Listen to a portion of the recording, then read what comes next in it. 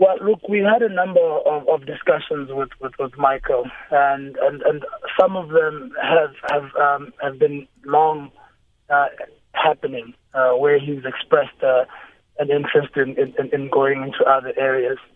It's very difficult for me to now come to you and say that these are the specific reasons why Michael left, and I would prefer that Michael is the person that speaks to those reasons, because I think he would articulate it better than I can. Okay, so what I can say on the side of National Treasury is that although we value the great contribution that Michael Sachs has done and the hard work he's given to National Treasury over the last decade, it is leaders like him that have also built up a layer beneath him of capable technocrats that are able to continue the work. So as far as National Treasury is concerned, the institution is still intact, and the tough work that Michael has been doing for some time is going to be continued by the people he has groomed.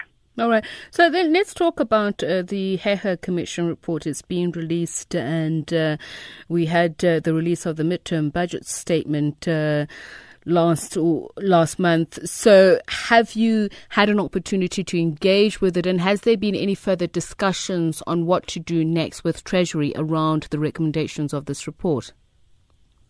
Well, if you refer to the statement released by the presidency, they speak about ongoing work that's been happening with various ministers who are part of the presidential fiscal committee, and they speak about a number of interventions that they intend to announce in response to the Fees Commission.